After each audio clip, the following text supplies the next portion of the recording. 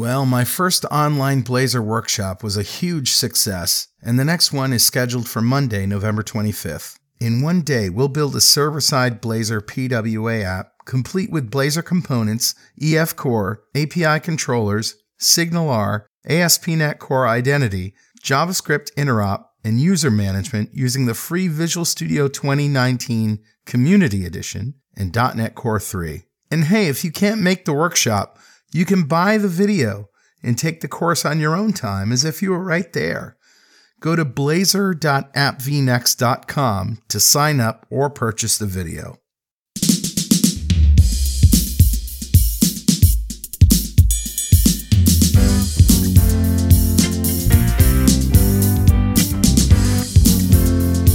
Welcome back to .NET Rocks. This is Carl Franklin. And this is Richard Campbell. And we're home from Poland. Yes, we are, but we haven't published any of the Polish shows yet. We're interleaving just for fun. That's right. Yeah. So we had 3 shows that we recorded there, and those are coming up in the next few weeks. And this is our old friend Julie Lerman. We're going to be talking about EF Core. How are you, my friend? How was your flight home? Uneventful, It's like the airplane was good, and but I rarely get my butt kicked by jet lag. Rarely. But you saw me as kicked as I've ever been. Oh my God, yes. Yeah, I mean, literally, and it's just, I flew from Australia through Vancouver to Poland, and apparently my body went, dude. Yeah. So, I think it was like 3 o'clock in the afternoon, we lost contact with you, and we figured, oh, well, he's either really busy or just really face planted. Yeah. Turns out it was I wasn't out late a single night the whole time we were there. Wow. So, jeez. And now I'm back home, which is better, but it still takes a while to sort of shake this off. So, I got myself into an interesting time zone state. That was 5 weeks of travel in 5 or 6 different time zones. And okay, there's a line. Yeah. In my 50s, there is a line. Well, it was a 6-hour difference for me. I slept on the plane coming home and managed to sleep 2 full nights in a row. So you're feeling good. I'm feeling okay. Let's just hope it doesn't, come back in a day or two. And there's always that 3rd day burn, right? 3rd day burn. That's right. Yeah. Oh, well, anyway, as I said, Julie Lerman, our friend, is here. But before we get to talk to her, let's roll the crazy music for a thing called Better Know a Framework. Awesome.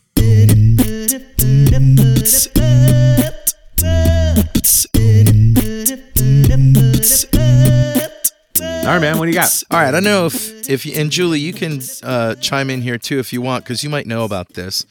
But Microsoft has had this data exploration tool in-house called Sandance, and they open sourced it on October 10th. Nice. And I tweeted about this. Yeah, that's right. Microsoft Research.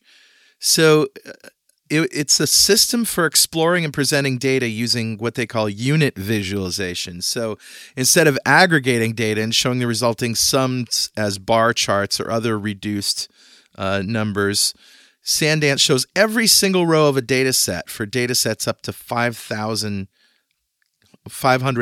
rows. What? Wow. And it represents each of those rows as a mark that can be colored and organized into different areas on the screen. And then, of course, it's 3D, so you can spin it around and zoom it and get in there and actually see what it looks like. It's pretty cool. Yeah, the magic of this thing is that it can handle so many points of data and still have fast rendering. Right. I'd like to see those link statements, wouldn't you, Julie? No. No. Especially when somebody says, "Can you debug it for me?" Right. No. No, I'm looking at this. Cool. I think I brought this up on Run As Radio, actually, because it has a Power BI extension. So it's sort of falling into the main analytics tools now. Yeah, So it's very cool. Oh, and hey, I have another thing to report. You didn't go out to dinner with us the last night because you were working on something. But our friend Jeffrey Snover, PowerShell architect, went out with us. And he looks at me across the table and he says, "Hey, you did that keto thing, right?" And I said, "Yeah." He says, "Well, I tried it and it was hard for me, but I found intermittent fasting worked and I lost 80 pounds. I'm like, I thought you looked a little smaller than usual." Yes. So he's like, "Do you know," and he's naming off all these people who I've worked with. And right. yeah, keto dudes. Absolutely. And so he's going to come on Two Keto Dudes and just sort of geek out with us because That's cool. He's really into the science. Yeah. Yeah, and he's learned a lot and has a great story to tell. So it just so happens that he knows who Dave Feldman is, who's a software developer who does all sorts of research into lipids. And his protege, Siobhan Huggins, is an IT person who uses PowerShell all the time and was like, "You're having dinner with Jeffrey Snover? Oh my God." Right? And so, they're all part of the story, and he knows who Dave is. So We're all going to be on the show together and geek out. That'll be fun. Isn't that cool? Yeah, it's good I stuff. love it when worlds collide. Anyway, that's what I got. What you got? Who's talking to us? Grabbed a comment off of show 1481, the one we did back in October of 2017, entirely too long ago, with one Julie Lerman. This was a show that we recorded at ProgNet in London. Oh, yeah. Which I think we were there in like this September, so it was published after that, about Entity Framework Core 2. So, it's been a couple of years, right? Right. Probably too long. Kind of mistake on my part. And the comment actually is from Brian Menagi, who didn't actually comment so much on EF Core 2, which it's got its own issues, but rather this comment that I made. He said, "It's a great episode as always. However, I take exception to something Richard said, that normalization is about disk space. Disk space may be an ancillary benefit, but by no means is that a reason to normalize. Elimination of data redundancy is why we normalize." Redundant data redundancy. Yeah. Which makes me, my automatic reaction is, so what data did you think was redundant exactly? Mm-hmm. Because an awful lot of data isn't actually redundant. You can make you can try and unify copies of it, but it's often different. My favorite example is address. Yeah. Because people move. Well, you are thinking relationally. And so Yes. if you have documents where there's a lot of duplication of data, possibly, that could be a problem. Well, and the only problem is it duplicate data per se? It maybe happens to be the same, but if it's two different orders on 2 different days that happen to be the same address, true, they're actually discrete pieces of information. Yeah. Even though they might be at that time, at that order, that address was relevant. Even though they may be exactly the same. Exactly. And that, a lot of that, I wonder if we were talking about domain-driven design ideas and how things, features of EF Core, each version kind of makes mapping domain-driven design even easier. And that's such a perfect example that you just mentioned, like persisting the address for that order, right? Right. Because the person's home address or whatever that address is, that could change and then you lose it, right? Yeah. So we just persist it. And I Or you build an even more elaborate structure where you keep multiple addresses for each person, try and figure out which is the current one, and then you're thinking back. Like what's crazy about this whole idea really is that we have the disk space, so that doesn't matter. And I don't believe that any data is redundant. Just keep copies of everything. It's actually the truth.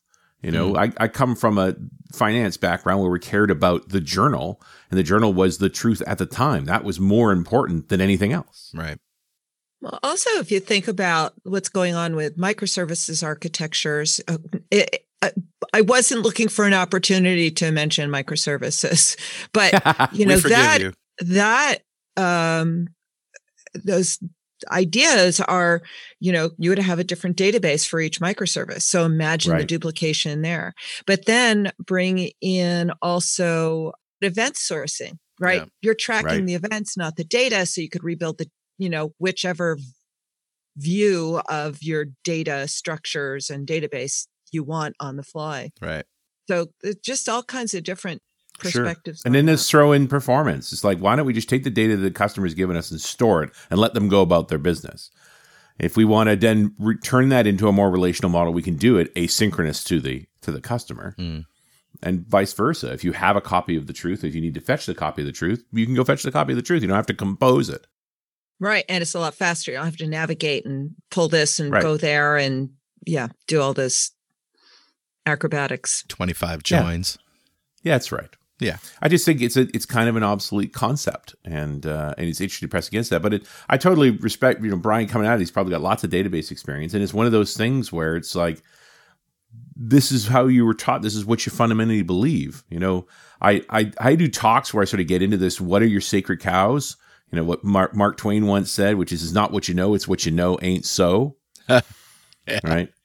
And the way I pull it up in the least offensive way possible, and I hope I'm not offending you, Brian, at all, but is I show a Mercator map, Mercator projection map, which is from the 1500s. Right. And it's a European-centric navigation map. Yeah. And I compare it to a Peters projection map, which actually keeps the area of all the land masses correct. So suddenly Europe's much smaller and Africa's much bigger and Greenland's tiny, you know, those kinds of things. But we all were taught in school on the Mercator map. It's what feels right. Yeah. It just happens to be wrong. So, and I'm getting this place on, as we've gotten into better storage mechanisms and more versatility around this, I sort of said, like, I was taught third normal form decades ago by CJ Date. And so it's been a real struggle to say, this is my instinct, and I think it's wrong. Yeah. Anyway, I'm happy to have the debate, and always a good point. And admittedly, that comment was 2 years ago, Brian. Maybe your mind's already been changed. But either way, a copy of Music to Code By is on its way to you. And if you'd like a copy of Music to Code By, write a comment on the website at .netrocks.com or in any of the social medias. We publish every show to Facebook. And if you comment there, we read it on the show, we'll send you a copy of Music to Code By. And definitely follow us on Twitter. He's at Rich Campbell. I'm at Carl Franklin. Send us a tweet. And don't worry about all them joins. We'll decompose it when we get it. It's okay. Don't worry about them joins. Store the object. Store the object. And now we're going to be talking about relational data, right? That's it. Right. Although not totally, not fully. Well, let me give you a proper introduction, Julie. Julie is a Microsoft regional director and a longtime Microsoft MVP. She makes her living as a mentor and consultant to software teams around the world, and you can find her presenting on entity framework, domain-driven design, and other topics at user groups and conferences around the world. I know. I've seen her there. Me too. Julie blogs at thedatafarm.com/blog. She's the author of the highly acclaimed Programming Entity Framework books, the MSDN Magazine Data Points column, well, used to be. Oh, boo-hoo. I know, boo-hoo. Yeah, and sad. All sorts of videos on pluralsight.com. You can follow her on Twitter at Julie Lerman. And welcome back, Julie. It's a pleasure to have you back on. Thank you for not repeating our old friend, Julie Lerman. Well, you know. Just had another birthday. So, I didn't say you were old. I said our friendship has been long and enduring. That is That's true. what I meant. That is true. So should we talk about MSDN Magazine for those listeners who didn't know why we stopped and went, oh. Sure. Well, this November 2019 is the last issue. And I've been writing the Data Points column for, I would say, about 10 years. Wow. It's been an amazing inspiration. There's been so many columns I've written where I'd maybe heard about something I was curious about, and as long as there was some connection to data, it gave me an excuse to really dig in, because, teaching something, being able to explain it to people really forces you to understand it. Right. So, instead of just being the entity framework column month after month after month, the thing people expect, I got to write about so many different things. Although I did for the last physical issue, because they let me write one extra column that's going to be online only. It's like a bonus column in the November issue online. But the last issue, yes, I definitely wrote about EF Core, right? EF Core 3.0, because it just came out. Nice. But yeah, I'm really, really, really sad about that, because it really it really lit a fire under me to have this real motivation to, learn about new things. And people say, well, write in your blog, or, blog more, or whatever. Although, it's not quite the same, right? I mean, how many people are going to read the blog post? I'm not going to have an editor. Oh, I'm not going to get paid, little things like that. Do you think blogs are on their way out popularity wise? I don't know. I mean, there are people who really still, add so much value with their blogs. I mean, obviously Scott Hanselman, right? I mean, I just can't believe how consistent he is. Right? I would argue that blogs went out of style and have come back in. Yeah. Right. That we had a period there where the mediums of the world sort of said, hey, let's be the YouTube of blogs and sort of hub them out. And that created its own set of problems now that we've sort of said, hey, you know what really works? The internet. Yeah. Yeah. You're talking about Facebook and things like that. And yeah, all the other places you could post stuff. But I specifically look at Medium.com as that sort of, they were the ones who focused on centralizing blogs. And in theory, it was supposed to make it easier to find stuff. But then they started putting their paywalls in place and their own impediments and their own editorial calendar and enough flow going through that you couldn't find things. Like it's just like app stores, right? As soon as it becomes successful in any level, they're almost useless. So speaking of Entity Framework Core 3.0, the first exposure that I got to it was when I sat down to write a Blazor application a couple months ago. And let me put it into context for you. See what I did there? He's funny. See what I did? He's right there. He's pretty funny. All right. No, it's not that's funny. An overloaded word, that's for sure. But what I have to talk about here, when I want to tell you, is all about the DB context, because the whole architecture of a Blazor app is not only a SPA, but it's a SPA with state. And the state isn't like a session state that, you have to go get every time you get a request. This is server-side Blazor I'm talking about now. There's a SignalR connection that's maintained throughout the whole thing, and the client and server communicate through that connection. It's not like your standard, asynchronous call that calls an API that gets some stuff that comes back. Like, this is literally more like a Windows application. And so I would program, the first programming that I did around using EF Core with Blazor, I would keep a context open, and I would be, tracking all of these entities, and things quickly went awry. And so I sent an email to my friend Julie, and she said, whoa, what are you doing keeping these contexts around for so long? That's not a good idea. And, not thinking that, okay, yes, it's an ASP.NET Core application, but it's Blazor. Right. And it wasn't your fault. No, yeah, it's not. Right. It's just how it worked. That's just how it works. So I quickly changed over the architecture to create a sort of a manager that has the methods to do what I want to do, but creates a DB context, does the thing, and then closes it. And so I don't have these tracked entities all over the place. Right. And there's not a whole lot of crosstalk and problems with asynchronous access to these things. Like, all of those problems just went away, but it meant a little more code. But I think so. The moral of the story is, if you're writing server-side Blazor thinking you're going to use Entity Framework, you got to think not like a desktop application. Right.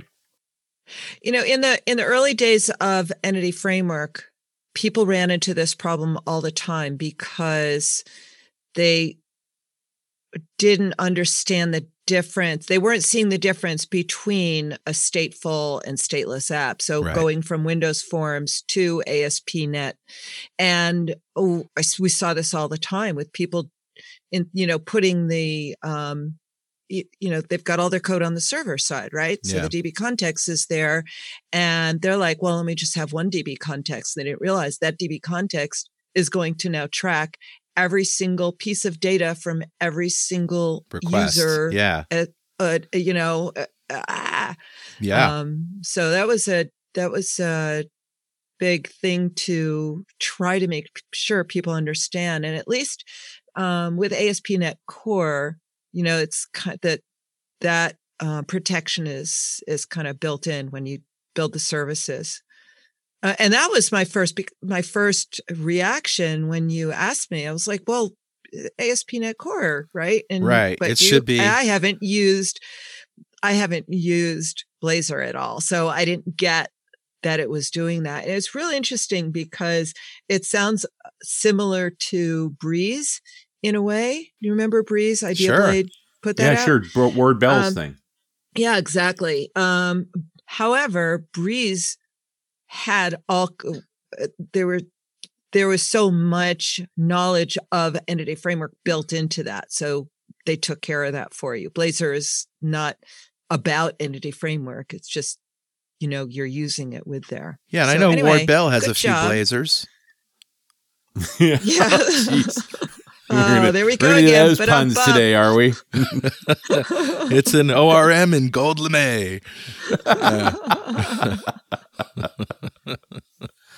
Oh, no. Sorry, Ward. We love you. I haven't seen him in so long. It's because, he's like Mr. Angular now. Or maybe he's Mr. Retired. I don't know. No, he'll be old at the like Dev me. In show. You're just not going to be there. So I'm going through I know. I'm sorry. So I'm going through the new features in Core 3.0 EF, and it looks like they did a lot of really cool optimizations where they were doing multiple SQL queries on the back end. Now they're limiting it to they're getting it all in one. They're making some optimizations that based on the features of C#8, like being able to do asynchronous streams and stuff like that. It just seems to keep getting better and better. Is that your overall assessment of Core 3? EF Core 3. Actually, new feature list is really short. You could probably count it in one hand. Yeah, I think I rattled off about 2 of 6. Yeah. But what the focus of this version was, and I really like the way Diego Vega expressed it. He said they think of it as a foundational release. They did an enormous amount of work to just tighten things up, make things work better, get rid, fix kind of inherent problems that had been, in there since kind of the beginning of EF Core, and they had built on top of them and realized that, just all the things that were creating pain, they tried to make it go away. So you'll see, again, a really, really short list of new features, but they also, what they did in this was breaking changes.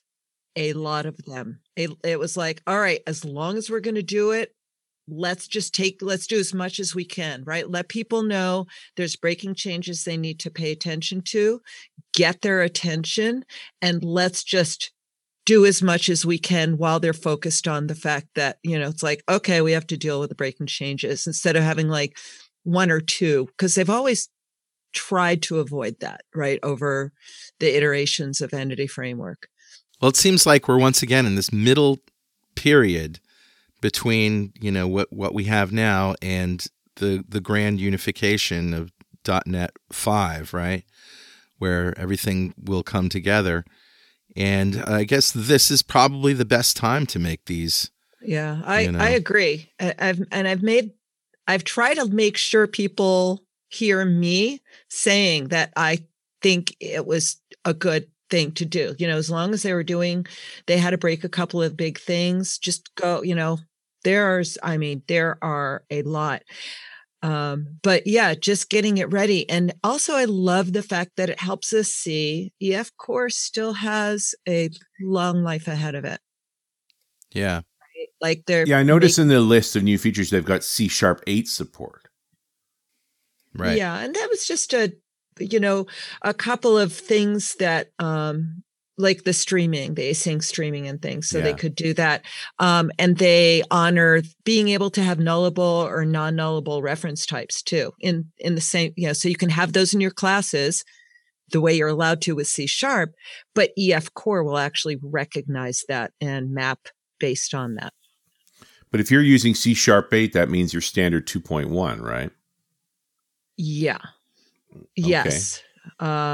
So EF Core 3. This is so hard to even like saying all this because we're throwing all the numbers around and they're not the same numbers. Yeah. But right. EF Core 3 is dependent on Net Standard 2.1. Right. Just like C# 8 is. Right. Along with C# 8 and ASP.NET Core 3 and .NET Core 3.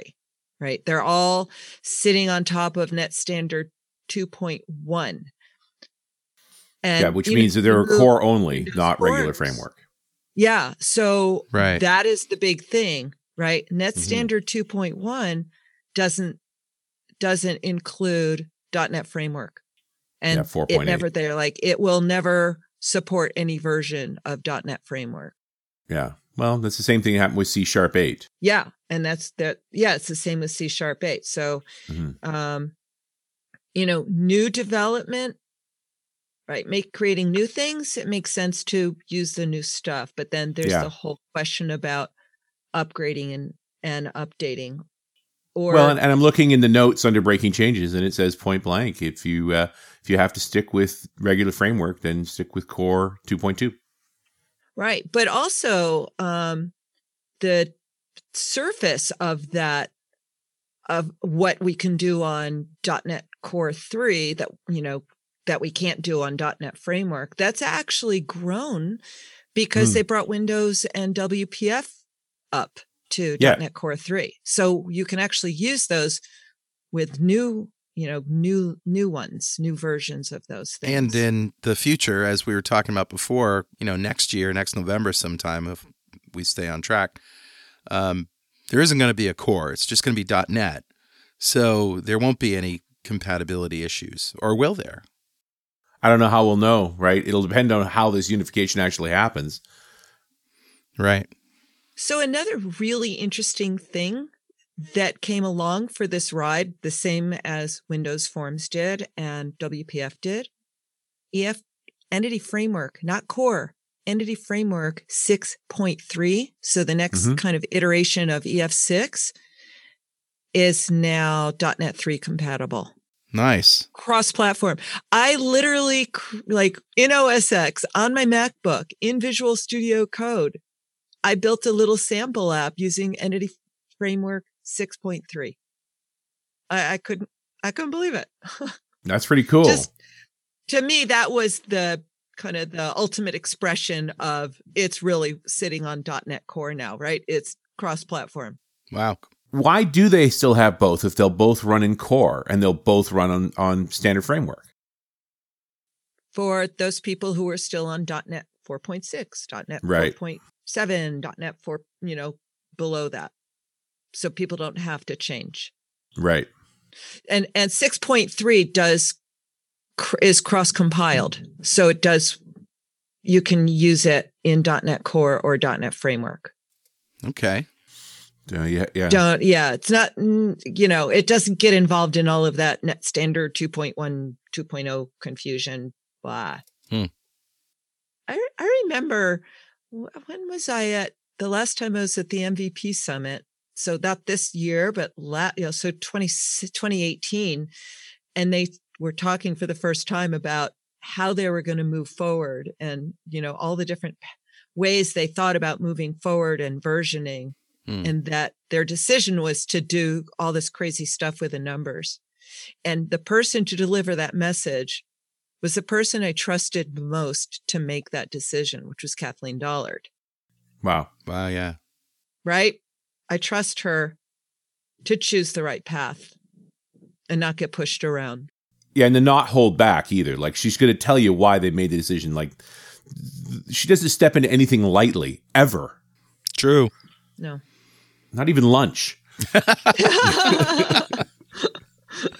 Yeah. Ask me how I know. She's lived at my house before, so, I could confirm that. But yeah, these are hard decisions, trying to line all this stuff up and figure out what pieces you're going to support and how you're going to do it. I have appreciation for it. These are not easy choices. And we are in this gap. Well, I also wonder, like, if I'm looking at Core 3, EF Core 3, And knowing that .NET Core 3 just shipped as well and is about to have a 3.1, I think I'm kind of going to hang on for an EF Core 3.1, presuming there is one, right? Oh, yeah. That's actually, the preview is already out. So that's going to come out with .NET Core 3.1. Oh, okay. And I'm in the middle of working on the, getting started with Entity Framework Core 3 course for Pluralsight. And I'm like, should I just, I don't want to do it using preview bits, right? I don't want to show people that I'm, with the NuGet packages and everything that is preview. I want them to see the real thing. But, like maybe a month after this comes out, 3.1 is going to come out and they're going to look at, and I'm, do I have to change it also? But, I'm trying to and I bring that up because .NET Core 3.1 is going to be one of the long-term support editions of .NET Core. Right. Like if you care a lot about version numbers, if this constant changing from version to version bugs you and you'd rather settle, I want to pick something and go with it for a few years, Core 3.1 is the one you want. Right. And it's going to be released soon anyway. Yeah, it's so by imminent. the time, if you're working on it now, by the time you're ready to go to production, it'll probably be out. Well, guys, hold that thought for just a minute while we take a moment for this very important message. Hey, Carl and Richard here. We'd like to tell you all about the upcoming conferences NDC is hosting all around the world. NDC London will be January 27th through the 31st. Go to ndc-london.com to register. We're going to be recording some episodes there. Come see us in the fishbowl. NDC Security Oslo is January 22nd through the 24th. Early bird discount for NDC Security Oslo is December 2nd. Go to ndc-security.com to register. And check out the full lineup of conferences at ndcconferences.com. Come join Richard and me at Dev Intersection, November 18th through the 21st at the MGM Grand in Las Vegas. Pre-con workshops are November 17th and 18th, and post-cons are November 22nd. Speakers you've heard on .NET Rocks include Scott Guthrie, Scott Hunter, Scott Hanselman, Kathleen Dollard, Jeff Fritz, Kim Tripp, Paul Randall, Dan Wallin, John Papa, Marcus Egger, Michelle LaRue Bustamante, and more. I'll be doing a deep dive session on server-side Blazor, and Richard will be doing his History of .NET talk, and we'll both be hosting the closing session. Get a discount when you register with the code DOTNETROCKS. Go to devint.netrocks.com right now to claim your discount. And we're back. It's Carl Franklin, that's Richard Campbell, and that's Julie Lerman. We're talking EF Core 3.0, Entity Framework, of course, and looks like the list of breaking changes is longer than the list of new features. And it literally is. There's 6 breaking changes that they rate as high impact. There's probably 1, 2, 3, 4, 5, 6, 7, 8, 9, 10, 11. There's 11 breaking changes that are medium and the rest are low. Well, we're in this transitional period, as you guys were saying, and we were talking about. And hopefully there's a light at the end of the tunnel, but it doesn't happen without refactoring and rebuilding existing code. And this, I think it's really, really important for people to look at that list. Mm-hmm. Read the whole list. And then, but they've done such an amazing job at this because they're so transparent. So for each one of these breaking changes, they then explain how it used to work, how it works now, why they made it. Mm-hmm. And then what, then they, for each one of these, they also have a section called mitigations, right? So what you should do. If you don't want to suffer from this, there's a setting here that will go back, take this particular thing back to the old behavior or how to get around the problems that will be created. So very, very transparent and useful information.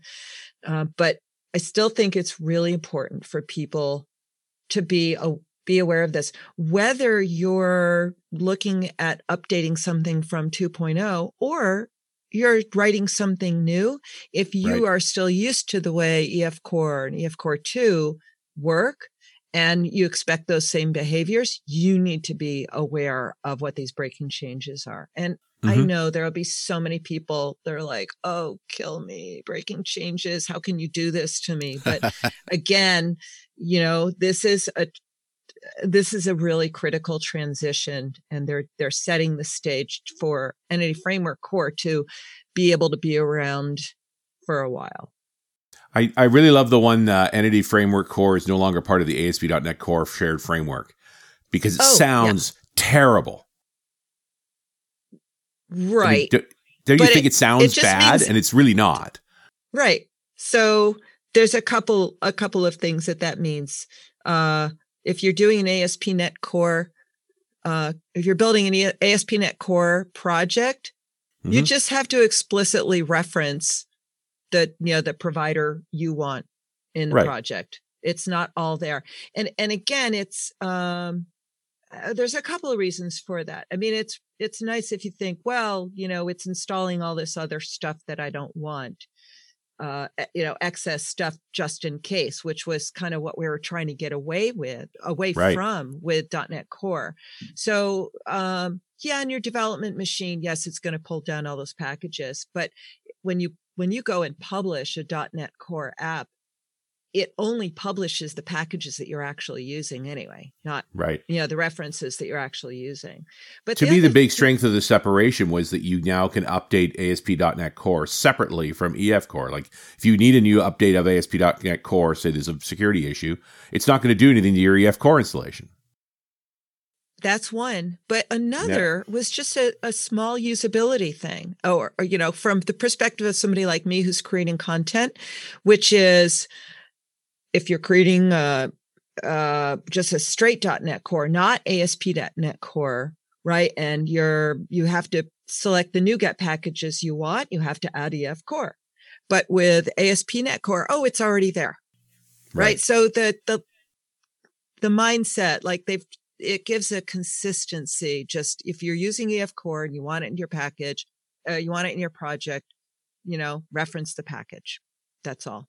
And then the other is that the command line tool is independent of the .NET Core SDK. So it used to be it used to be independent, used to be separate. Then it was part of .NET Core, so you don't have to worry the SDK. So it was just always there, but they've actually split it out again so they can version independently of the .NET Core SDK, so they can update as needed. Same thing. Julie, so just a little thing. Do we have less required attribution now in EF Core if you're doing code first? And what I mean by that is it seems like there's a whole bunch of things that just sort of work by default that don't require attributes. Oh, yeah. I had to think about what you were saying there, because I think you're talking about using the data annotations to kind of customize the configuration. Like I don't need to specify my ID as a primary key. It just kind of happens, right? So I personally, I never use the data annotations. I always use the Fluent API to do that. Yeah. Just that doesn't answer your question, which I'll get to in a minute, but I just want to point that out. I actually did a little aside in my course while I was working on it, because I'm not going to spend time showing the data annotations. If people want to learn them, they can easily find them in the documentation. So I'm not going to do everything twice. For me personally, the reason I prefer the Fluent API, there are two. One is the Fluent API covers a lot more than the data annotations. The data annotations can only express a subset of the configurations you want to do. So then I'm doing half and half, right?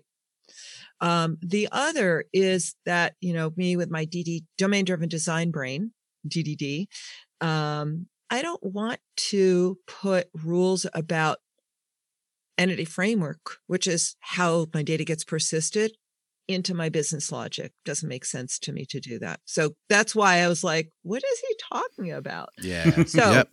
So getting back to, I think the point of your question is, the convention, the defaults of how Entity Framework maps to the database does it cover more things? So there's less things that you have to explicitly do. Is it a bit cleaner? It depends on where you're coming from. So for me, as somebody who's doing domain-driven design, using kind of domain-driven design patterns in my classes and hoping that Entity Framework will take care of the mapping for me so I don't have to create a separate data model for doing that. Within the 2.1 lifetime, like 2.1, 2.2, 2.3, it introduced a lot of things that took care of those mappings for me. There's a lot more mappings that are handled by convention. In 3.0, there weren't really, there was just a couple of little things that got just fixed. They're just a little better. Like, there was one that for me, again, DDD, it was like, oh, this is terrible. In domain-driven design, an important concept is value objects. So these are classes that don't have their own identity.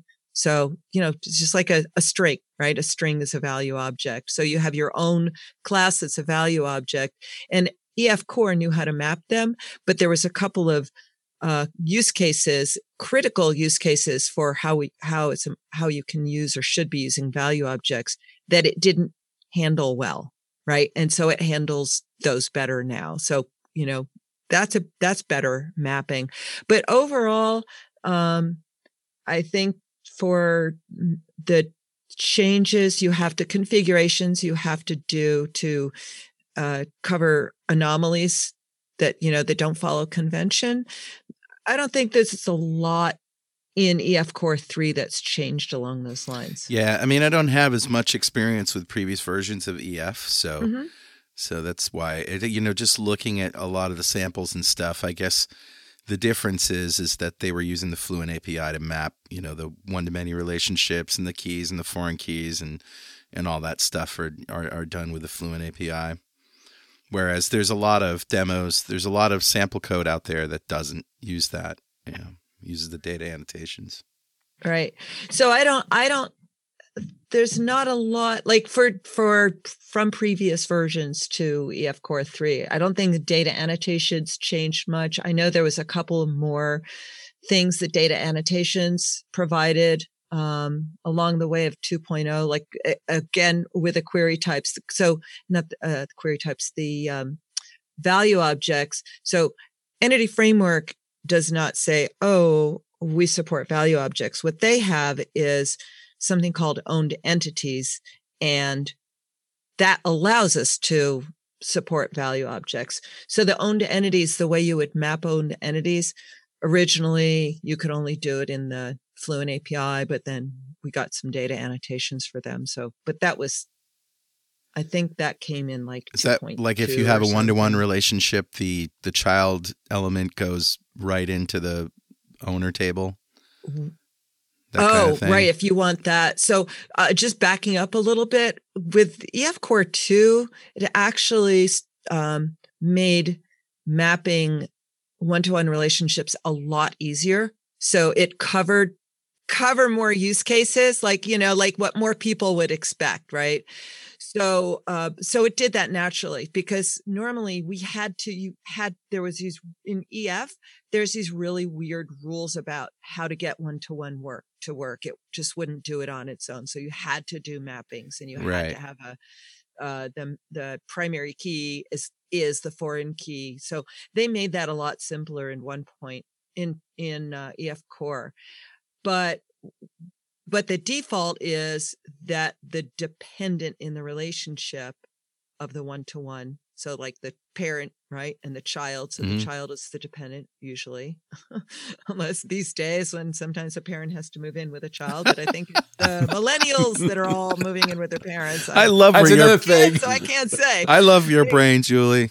Well, I just always found it was funny to use that the term. I mean, it makes sense. Those terms, the dependent parent child. What if your dependent's a dog? And the principal and dependent, parent child. At least we're getting away from master slave now, so that's good. Yeah, that's something. Well, we're waiting for the giant puppy object. Oh, he's been in some of my data samples for sure. Anyway, so where was I? So by default, the dependent gets stored in it, mapped, right? It gets stored in its own table. Right. Right. But you can overwrite that behavior with an annotation or with a Fluent API to say, no, I actually want those columns, the properties of that dependent to just be columns in the same table. Right. That's like owned principal. Or something like that. Yeah. But that's not, that's different. Oh, owned. I thought owned means it is in the table or it's not. Yeah, it does. It actually does go in. Yeah. So that's a one-to-one relationship. Right. Where it feels like it's not the same as owned because that dependent in a one-to-one relationship, the dependent still has its own primary key. Oh, right. It can be tracked independently of the principal, whereas an owned entity, can't ever live by itself. Right. Okay. Right. But it makes sense to have, there's a point where it makes sense to have your own class for that because, you've got this common set of properties that you're using a lot or common set of behaviors that, that are, you want to repeat and you don't want to have to repeat them every single time as properties. So you just encapsulate that in an own type. Okay. Right. Anyway. Yeah. So there's a couple other interesting things to talk about with the EF Core 3. Okay.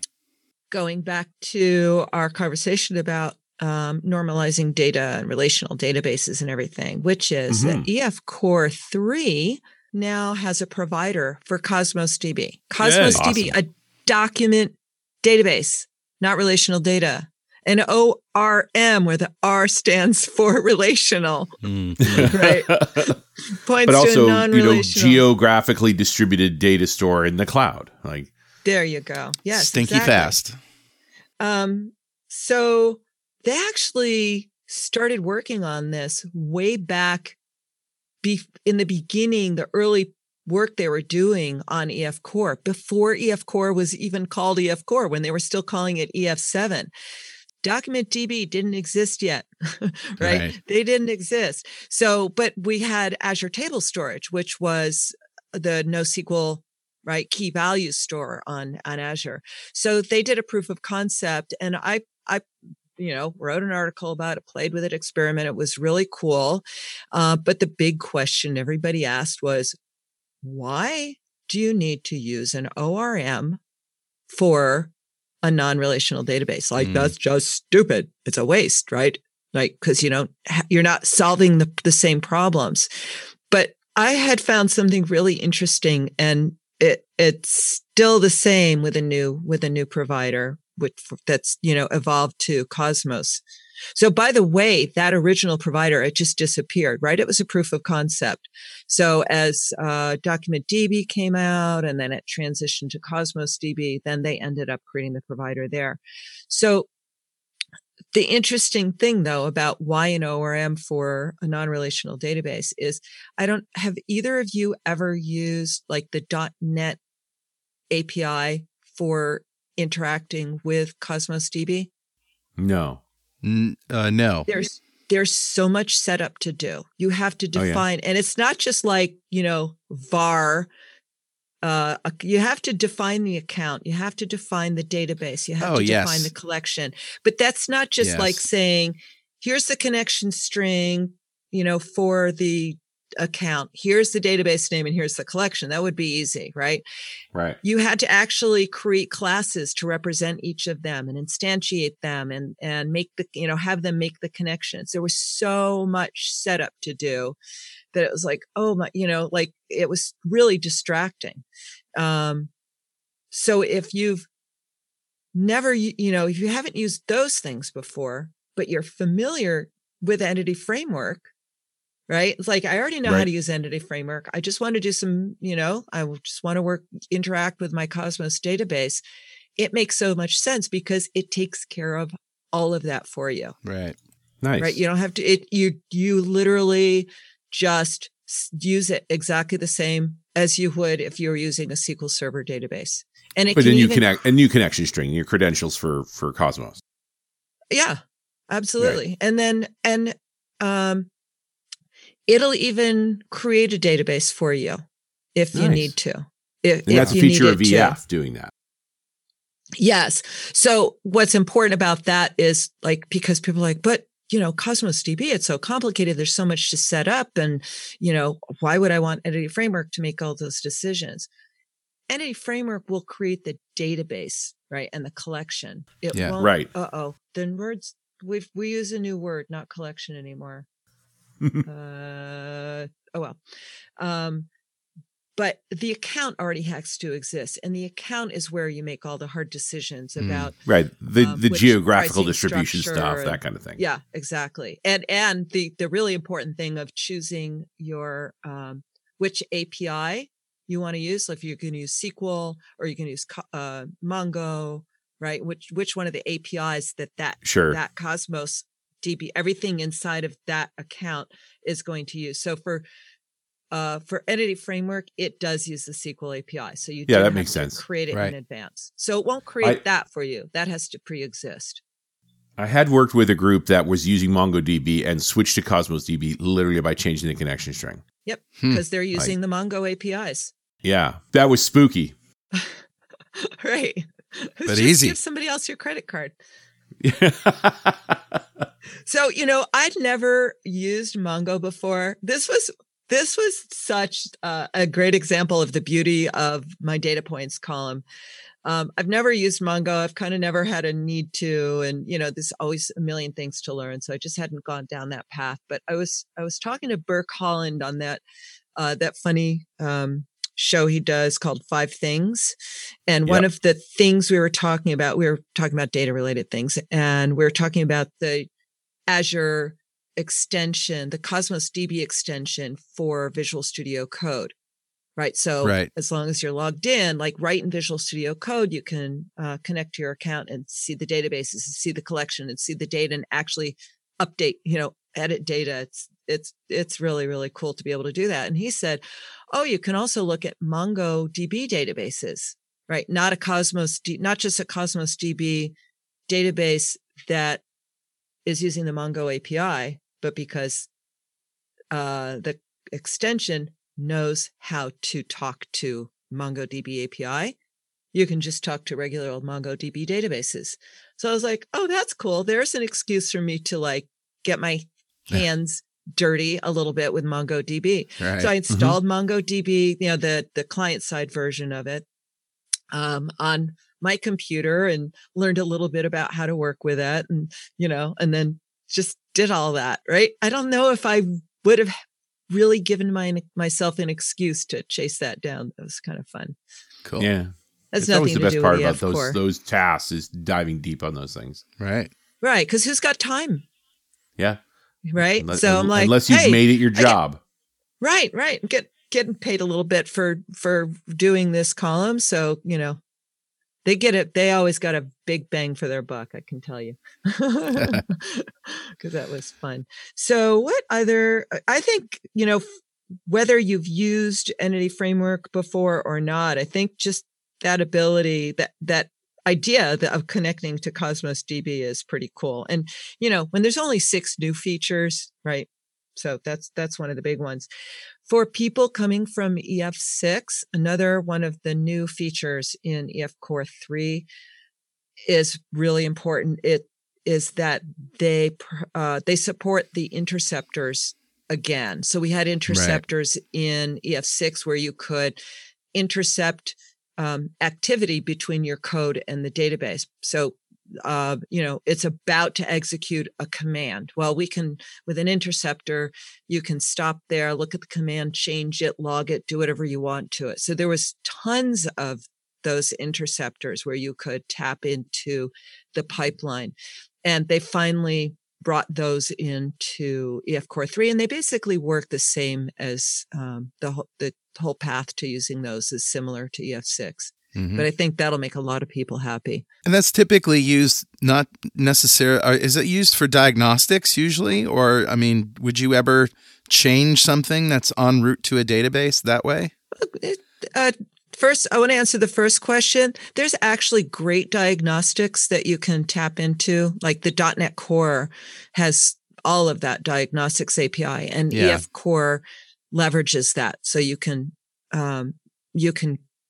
get all kinds of logging from EF Core as well in this, targeting the same destinations you can do with ASP.NET Core, because it's using the whole same logic and API anyway. So then the next question is, who would do that? Like change a command going, an update command, or a change data on the way back. Well, there's all kinds of reasons. I guess if you talk to a DBA, so, turn to your left and look at Richard. Yeah. Okay, wait. Depends on, are you facing east or north or south or west? Which way are you going to turn? But imagine you've got a multi-tenant database, right? You can actually affect queries and add credentials and things like that in there. You can intercept it and make sure things are going in the right direction. So things like that, or have your way with data as it's coming back through the pipeline. Mm-hmm. Yeah. That's not for the faint of heart. This is using that expression, have your way. That doesn't break COC or anything, does it? I think you're okay. Okay. It's your way, whatever it may be. It's true. Yeah. You control that data, hopefully. So, Julie, what's next for you? What are you working on besides your Pluralsight course? Pluralsight course. I wonder if I'm going to see you. No, I'm not going to see you. No. Because I'm off to Lithuania. I thought it was time to go to Build Stuff. So I'm going to Build Stuff. I'm really looking forward to that. I'm going to give a keynote and do a talk on ASP.NET Core, EF Core, and Docker. Like one Nice. talk. Cool. Yeah. So yeah, that's another fun thing for me. Like, for a lot of people, they wouldn't go, oh, Docker's fun. Like, Docker's like solving my business problems. It's really important. I'm like, oh, it's fun. Because, I'm just getting people from their like, what is Docker? I don't know. Everybody's talking about it, to going, oh, okay, got it. Right. Like one talk I've been doing, this is not what I'm doing in Lithuania, but I do have a talk called Getting to Aha with Docker, right? It's just nice. Cool. for people like me. And then I'm going to be in Copenhagen for GoTo after that. And then I just a couple of days ago, I was able to say I literally have no conferences, no travel on my schedule for 2020, but that already changed. Huh. I wasn't trying to get oh, it's so sad. I was like, oh, yay, I'm going to stay home. It'll be great. Like, oh, no. Right. Okay. So, yeah. So I don't know. I got those conferences. And then after that, I'm looking forward to skiing. Oh, very good. Well, Julie, thanks very much. It's been enlightening. And always fun. Thank Absolutely. you for inviting me on. You're welcome. And we'll see you next time on .NET Rocks.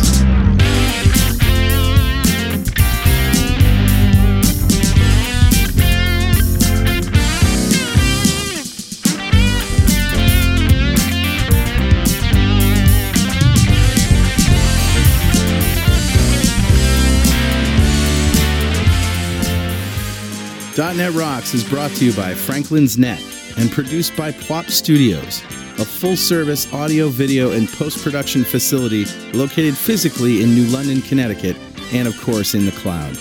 Online at pwop.com. Visit our website at dotnetrocks.com for RSS feeds, downloads, mobile apps, comments, and access to the full archives going back to show number 1, recorded in September 2002. And make sure you check out our sponsors. They keep us in business. Now go write some code. See you next time. Got transmitter banned by the FCC. Yes, I'm a